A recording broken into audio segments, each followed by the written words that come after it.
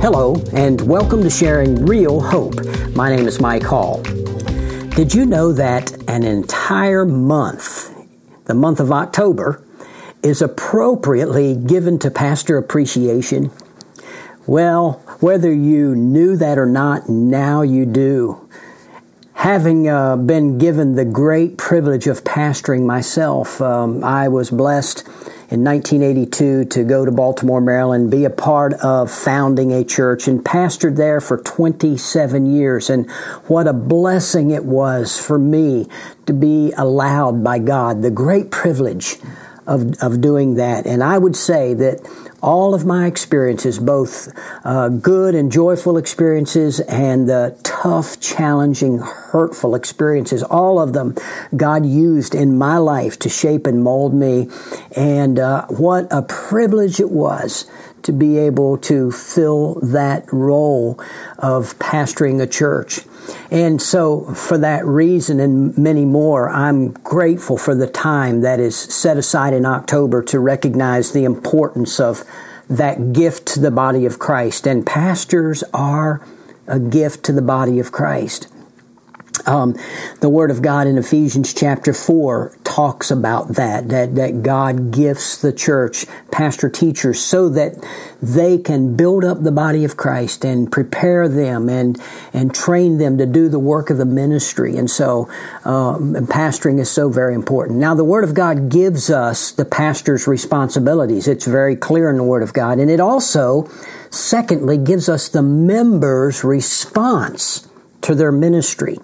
What I would like to do is just briefly, quickly summarize in two ways the primary responsibility of pastors, because that's not the main thrust of this podcast. And so I would put it this way. Primarily, pastors are given the responsibility of feeding the sheep, feeding the church, and secondly, of leading the church. Titus chapter 2, verse 1, this is one of the pastoral epistles where Paul is instructing young pastors.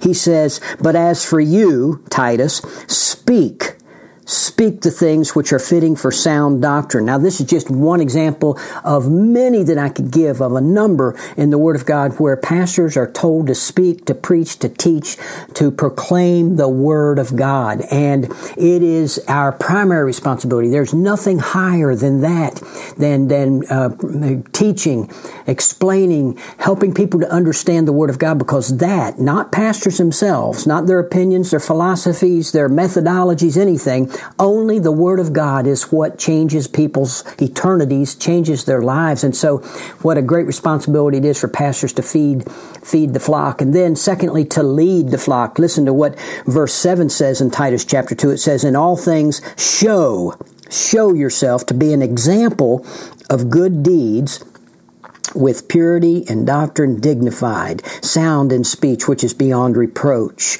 And so there, Paul is telling young Titus and therefore other pastors that they need to lead by personal example. And then in other places, they are to take the oversight of the church, lead the church, both by personal example and by helping to govern the church. It is the pastor's, the elder's responsibility to do that. So, in summary, the primary responsibility of pastors is to feed the flock and to lead the flock. But what I want to get to now is, what are the members' response to their pastor's ministries? And wow, is that one ever so important? What is the response of members to the pastor's ministries? Well, 1 Thessalonians chapter 5, verse number 12 says this, "But we request of you, brethren, that you appreciate those who diligently labor among you and have charge over you in the Lord and give you instruction, and that you esteem them very highly in love because of their work." And so here it is very clear we are to appreciate those that, and to know them, and to esteem those that labor among us, that are over us, that give us instruction. And that's clear that they're talking about pastors there. Now, that word translated appreciate here in the New American Standard is translated know in the King James Version. It's translated respect in the English Standard Version. The general idea here is this. we are to get to know our pastors by observing them, by watching them. We're to become aware of who they are and what they do in an appreciative way, in a respectful way. We need to not just assume that we know what's going on, but we need to know those pastors. It's not necessarily talking about an intimate personal relationship. Not everybody can have an intimate personal relationship with pastors. It's just that simple. Not everyone can do that. But what we can do is when we get with the pastors in the assembly, in the gathering of the church, when we're around pastors, watch them. See what they do. Realize what their responsibilities are. Be aware of them and be appreciative for what they do and esteem them. That's what the scripture says here. Esteem them. Respect them. Now, we're not talking about putting somebody up on a high pedestal and worshiping them. That is not at all it. And no real genuine pastor wants that at all. We are just people like everybody else, but we're people with that great responsibility that's been assigned to us to take care of the flock. And so, again, the request here is of the church that they appreciate, know, get to know, be aware of, and respect them, and be thankful and grateful for them who diligently labor among them. That means in the original Greek that this was written, who work and labor to the point of exhaustion. And I can tell you that happens more often than you know with pastors. Labor to the point of exhaustion, who have charge over you. In other words, they're responsible for what they teach and how they act over you, and who give you instruction. That instruction, that admonition is so very key, and so we need to know them. But then, we'll take it to the next level. In 1 Timothy chapter 5, verses 17 and 18, we are told that they are worthy of double honor. Listen to what verse 17 says. The elders who rule well are to be considered worthy of double honor, especially those who work hard at preaching and teaching.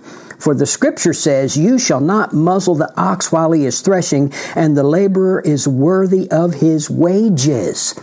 And so it's really clear here. You know, the ox was used to thresh wheat, and they were told not to muzzle them. In other words, the wheat that they were threshing for humans, let the oxen eat a little bit of it.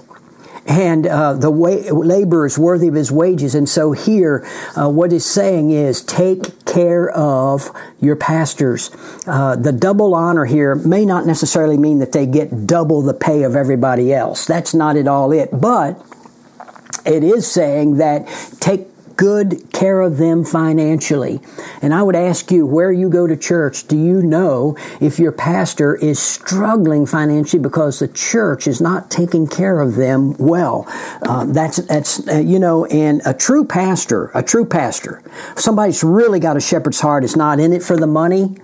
Many of them have the kind of gifts and abilities they could make a lot of money outside of pastoring. They're not in it for the money. They're in it because they're called and they love the Lord and they want to serve the Lord.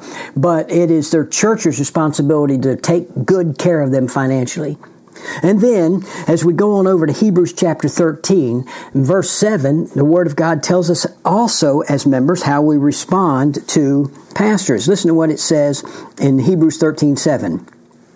Remember those who led you, who spoke the word of God to you. There it is again, leading and feeding. They led you and they fed you with the word of God, and consider the result of their conduct, of how they live, imitate their faith. Considering the result of their conduct, the way they live, imitate their faith.